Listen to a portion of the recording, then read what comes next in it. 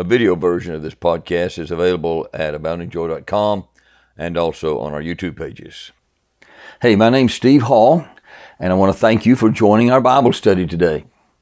Before we get into today's Bible study, I would like to invite you to come to check out our Standing Firm Bible study class in person.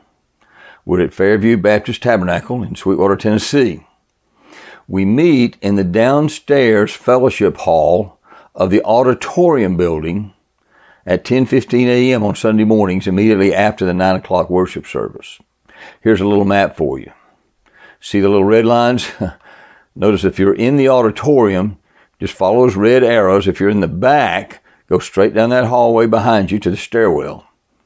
If you're near the front of the auditorium, you can go out the left door, and I mean left as you're sitting in the auditorium looking toward the pulpit and the choir. Go to your left, go out that door, all the way down to the end of the hall, keep to your left, all the way down to the stairwell, then turn right and go down the stairwell. We meet in the fellowship hall around the tables near the kitchen downstairs. If you have trouble with stairs, there are men driving golf carts near the entrance to the auditorium building at the crossover there who will be glad to give you a ride to a door that enters the building on our level, so you won't have to do any steps at all. We're a coeducational class, men and women both invited. We're for all ages, doesn't matter how old or how young. Children and youth are certainly welcome, but some children and youth actually prefer to go to the children and youth classes, which meet at the same time we meet, more on their level. Dress totally casual. Class members are certainly encouraged to participate in the Bible study, ask questions, engage in conversation. But listen, if you happen to be kind of shy, we promise we're not going to embarrass you. We're not going to ask you to read. We're not going to ask you to pray. We're not going to ask you any specific questions directed to you. It isn't unusual for class members who are kind of shy just to not say anything at all once class gets started. So that's your choice. So I'm just saying, please don't feel intimidated if you happen to be the shy type. I know sometimes the first meeting is kind of tough for the shy people. But there's never been a time when it's been more important for God's people to meet in small Bible study fellowship groups in order to encourage each other. We've got to stand firm in His truth. We've got to stand firm on His Word. These are very confusing days we're living in. You know that. So we'd love for you to join us and just see for yourself what God's doing in our class. If you'd like more information, go to aboundingjoy.com. There's the web address right there on the screen. You can click on the Standing Firm Bible Class menu item when you get there. You may want to hit pause right now or do a screen save to make sure you get the spelling right, but you can learn more information about us there. Now, here's today's Bible study. I hope and pray it helps you grow stronger in our Lord Jesus Christ and in your knowledge of His Word and of His will for your life. Well, hey guys, thanks for joining me again in Bible study today. We're in the book of Romans, and we've reached verse 16 of chapter 1 of Romans, and now we're beginning to get into what some people consider to be the very heart of Romans already. It's amazing what God teaches us here. You may remember that it was verse 17 of this chapter, we'll look at it again in just a few minutes, that God used to get Martin Luther's attention and launch the entire Protestant Reformation. We're right there already. But as we work our way through the rest of this chapter, you'll notice that the section that begins at verse 18 and then continues on through the end of the chapter, if you just read it, we're not going to read it today, but if you read the whole thing yourself, you'll think, wow, this sounds like 21st century America. And it does. It sounds like it were written for us in 21st century America. It's very, very sobering. And it's very, very blunt.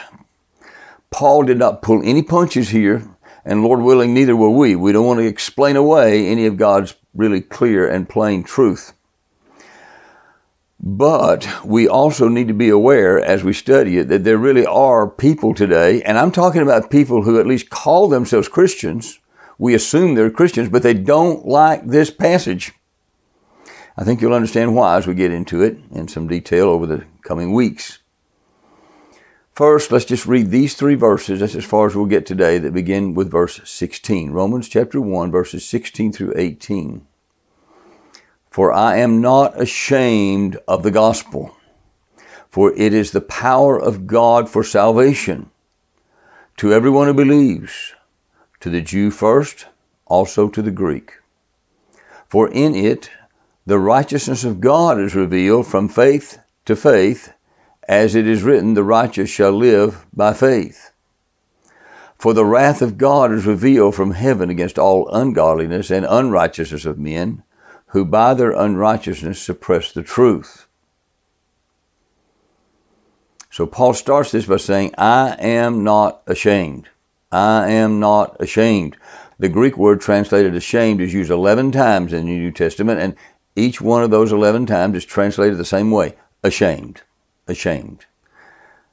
Same word Jesus used when he said, for whoever is ashamed of me and of my words, of him will the Son of Man be ashamed when he comes in his glory and the glory of the Father and of the holy angels.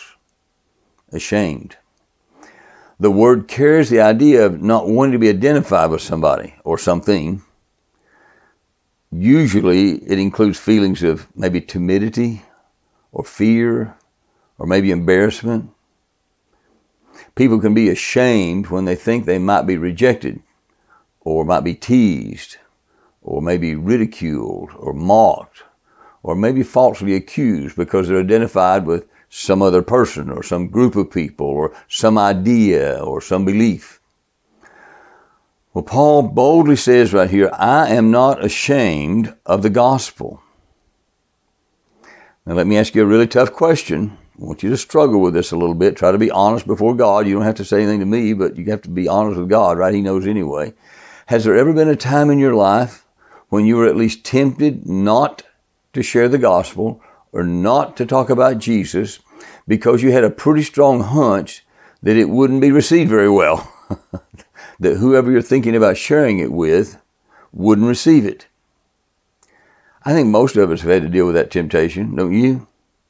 Why? Why is that hard for us? Well, we don't like being rejected, do we? If we think we might be rejected, I don't like that. We don't want to be offensive. We don't want to turn people off. We don't want them to think that we might be some kind of religious nut.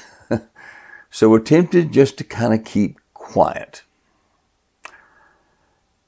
It's hard to imagine Paul being like that, isn't it? Just tempted to be quiet, to be ashamed. If he ever was tempted that way, I suspect he was. He was human, but boy, he had long since learned how to overcome that temptation, hadn't he?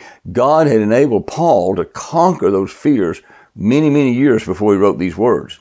That doesn't mean that everybody received his message with delight. Of course, you know better. I mean, he faced horrible rejection. You talk about rejection, we're afraid of somebody just rolling their eyes at us. Oh, no. He had been run out of town. He had been beaten. He'd been called a troublemaker by people that he loved. He'd been thrown in jail. He'd been stoned. He was abandoned. You name it. Still, he says, I am not ashamed of this gospel.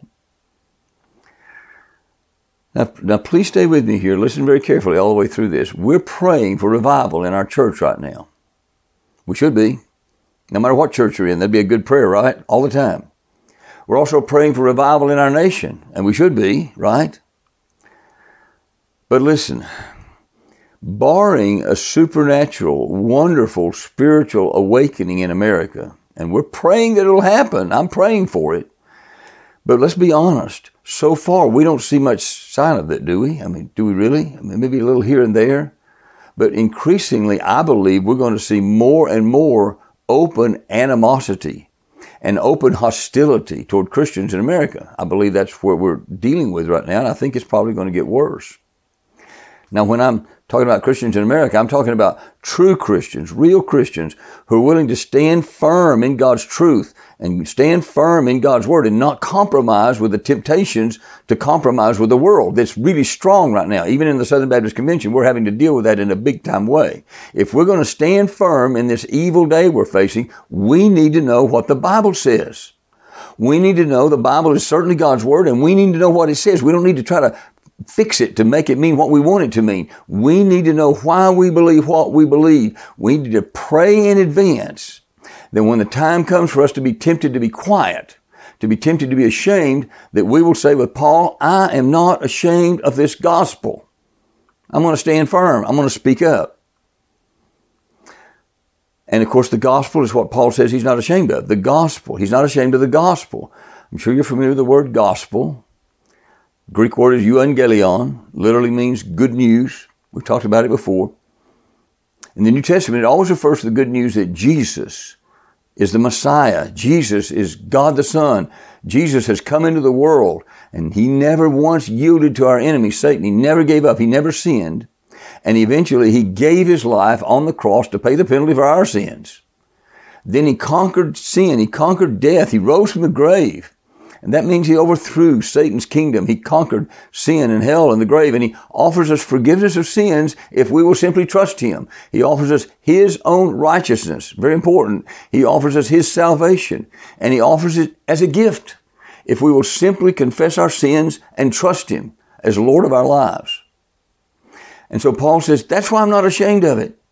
Because of what it is. And because it's powerful. It's the power of God to salvation, he says. Both the pagans and Jews.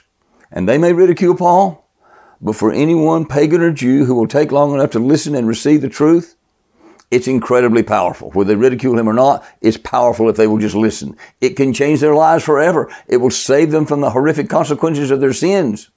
Sin always leads to death and pain and destruction.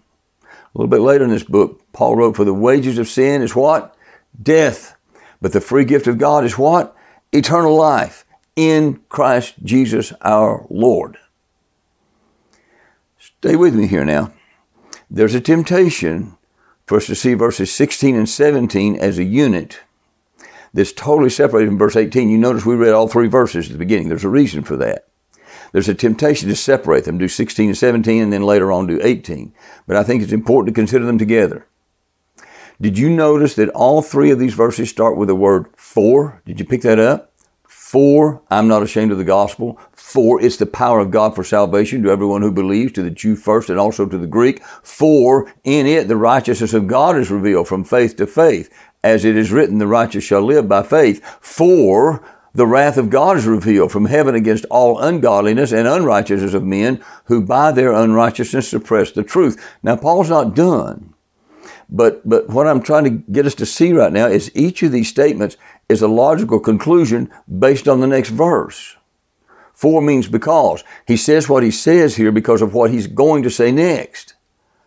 Paul does this as he proceeds through this chapter.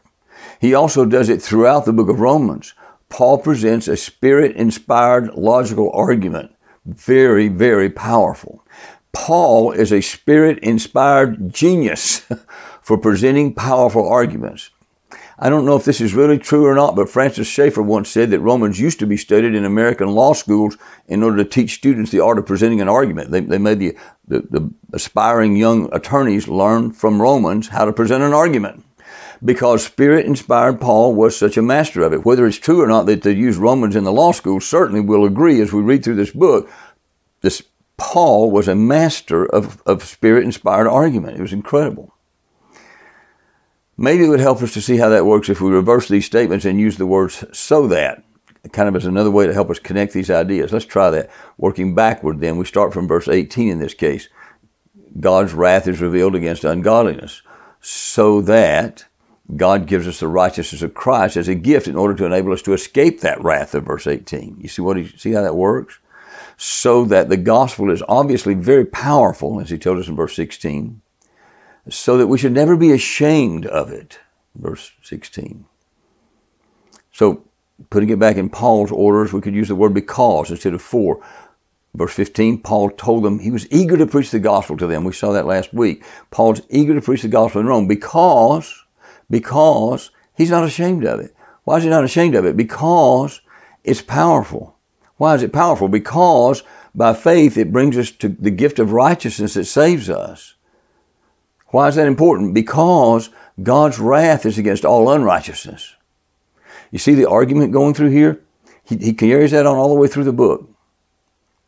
In verse 17, Paul says that in the gospel, the righteousness of God is revealed.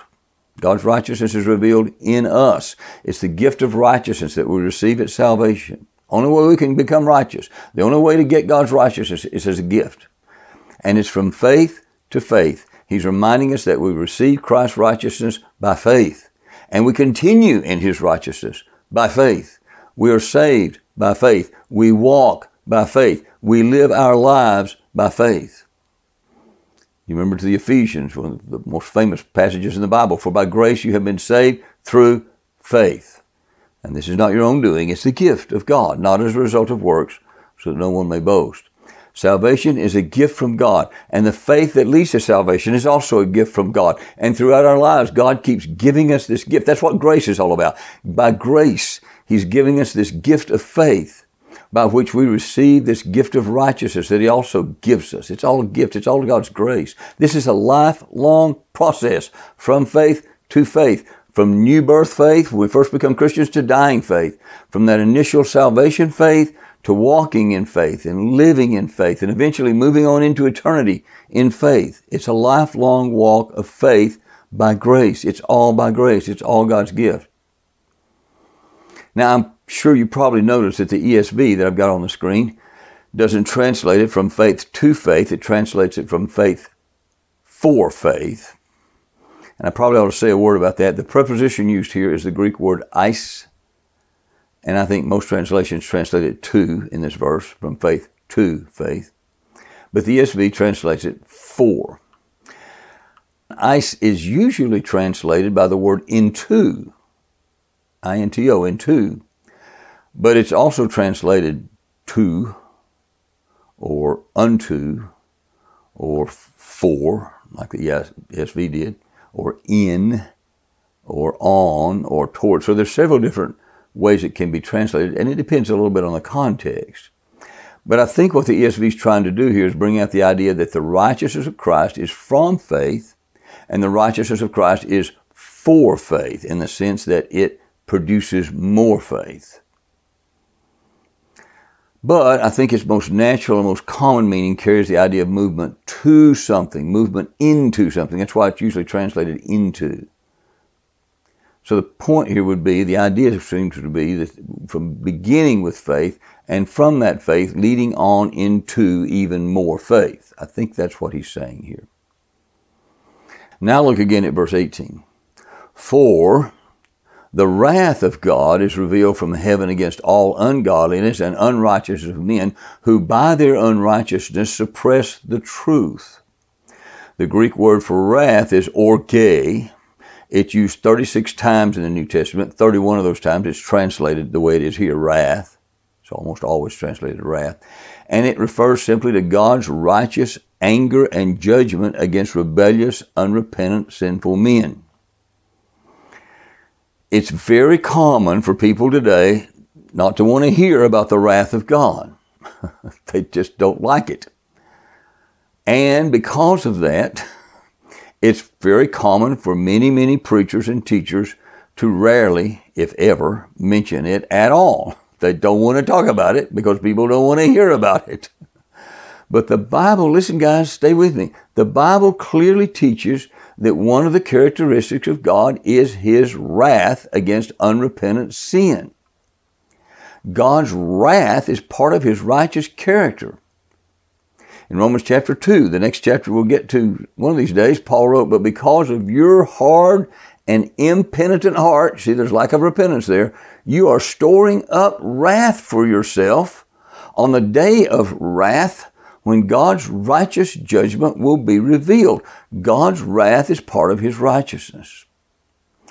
The ultimate reason that God finally does pour out His wrath is the rejection of His Son Jesus. Jesus said, whoever believes in the Son, talking about Himself, has eternal life. That's us if you've trusted Jesus. Whoever does not obey the Son shall not see life, but look, the wrath of God remains on him. That's all that's left.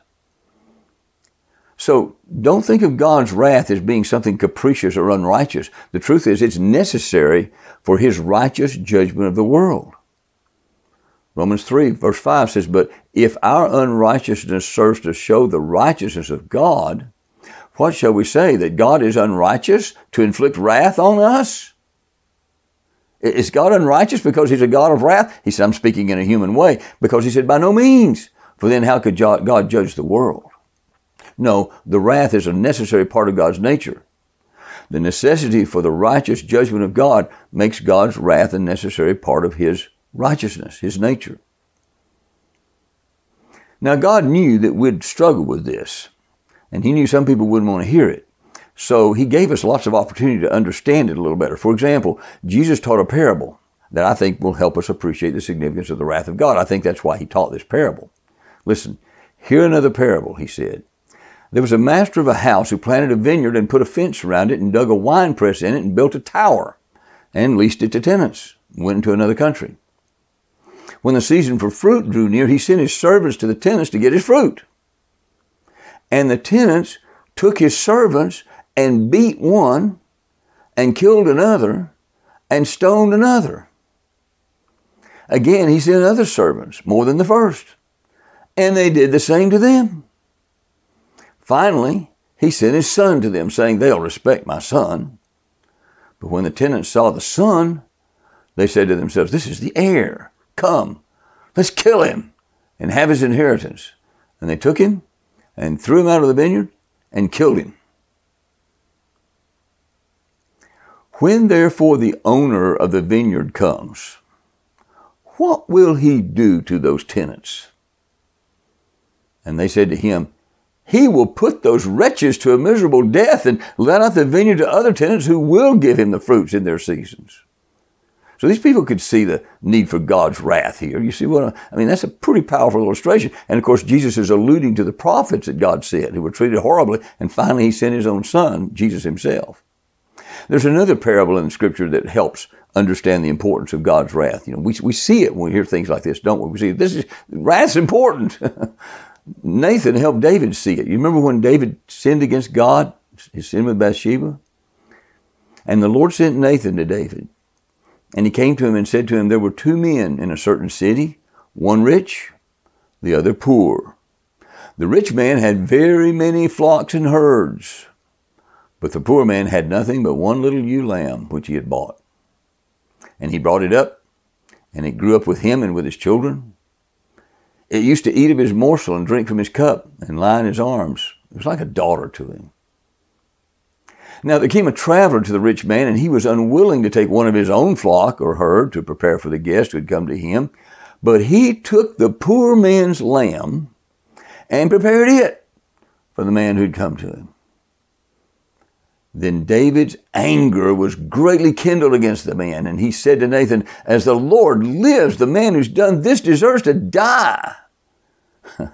You remember the rest of the story. But because of this parable, David saw the need for God's wrath against David's own sin.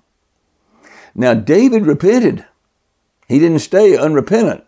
He didn't try to justify his sin. He didn't try to say, well, it's just the way I am. It's just who I am, Nathan. No, he didn't do that. He repented with deep, heartfelt repentance. Why? He was a man after God's own heart. And God spared him much of that wrath. But David certainly did suffer what we might call consequential wrath. The consequences of that sin were with him till his dying day.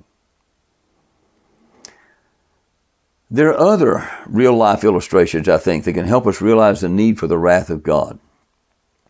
I'm going to tell you about somebody. Guess who I'm talking about right now, okay? Think about this. Historically, there was a certain man, and I'm not telling you a story now, a real live man, not fiction, and he was raised up to power in a nation that had found itself in a very difficult situation economically.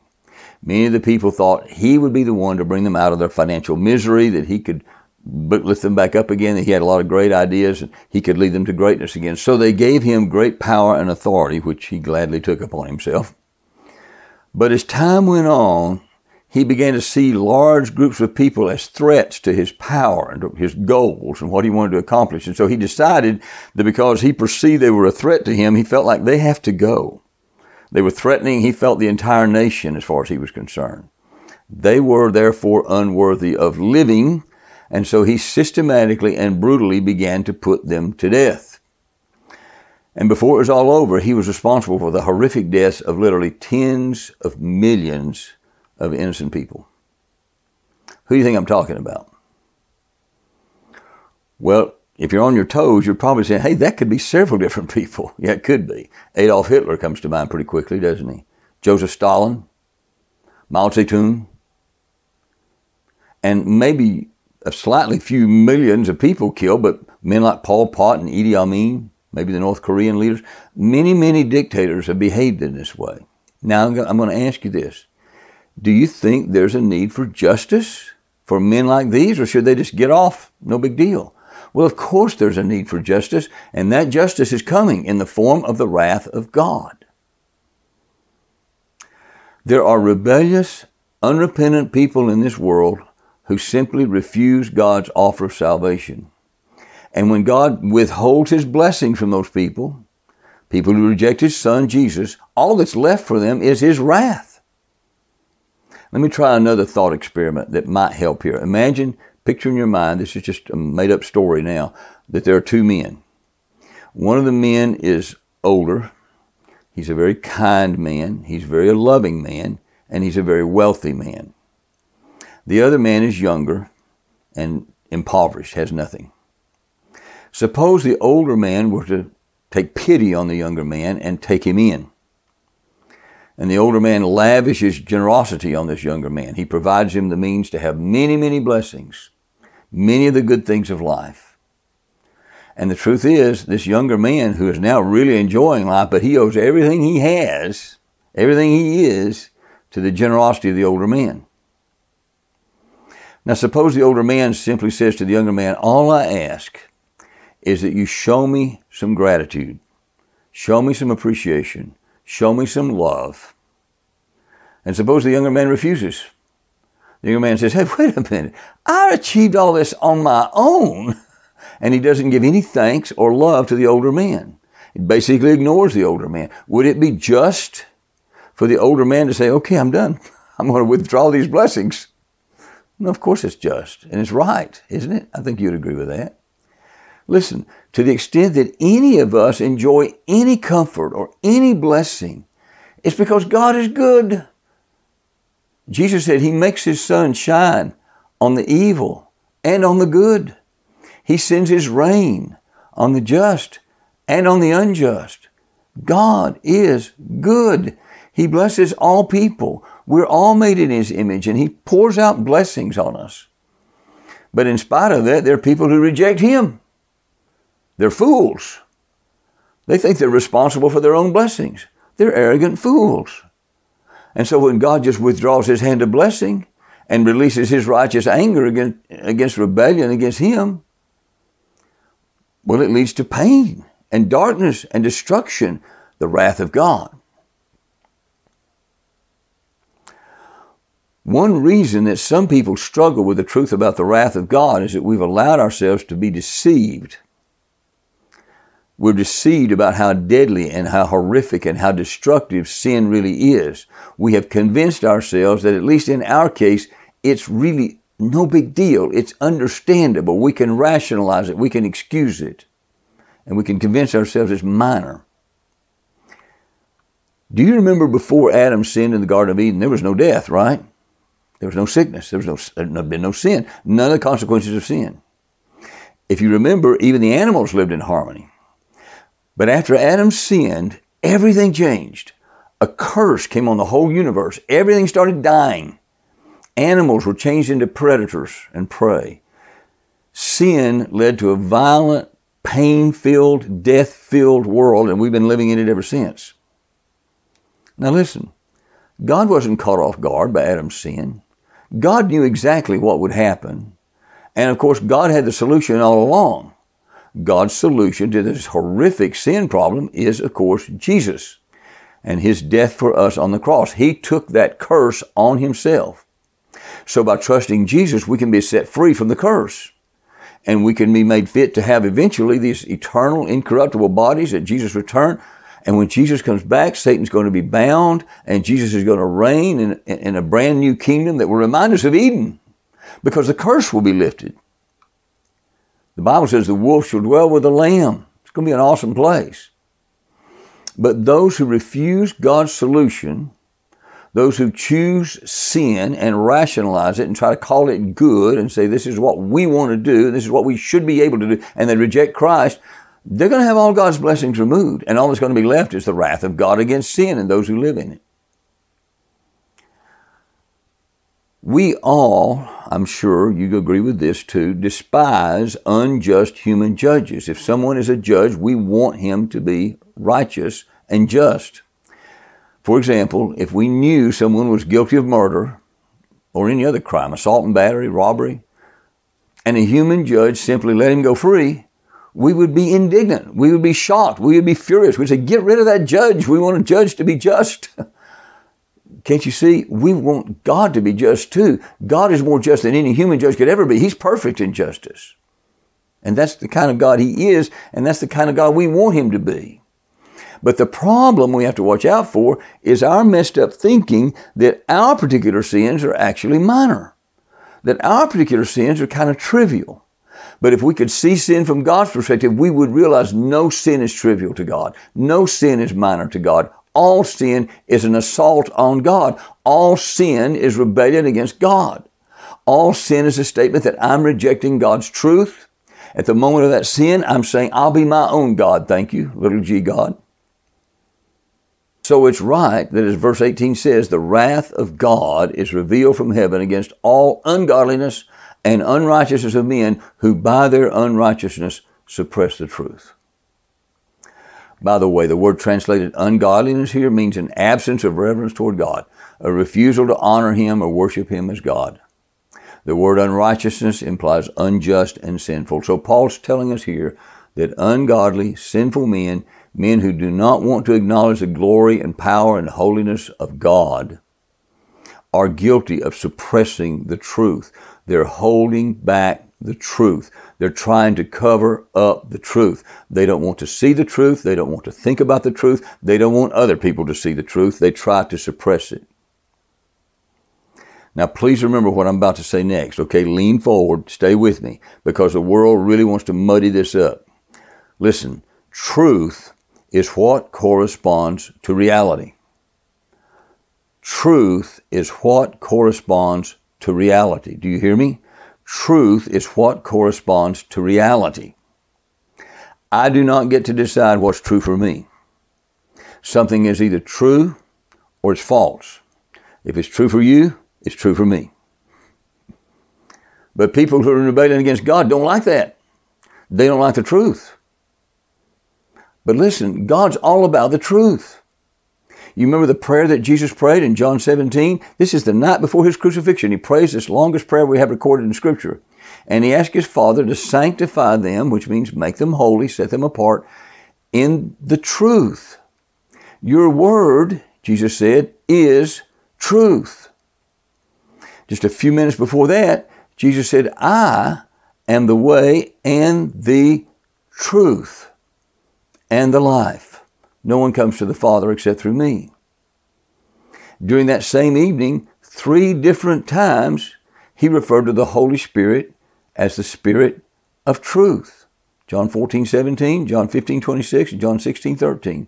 The Spirit of truth.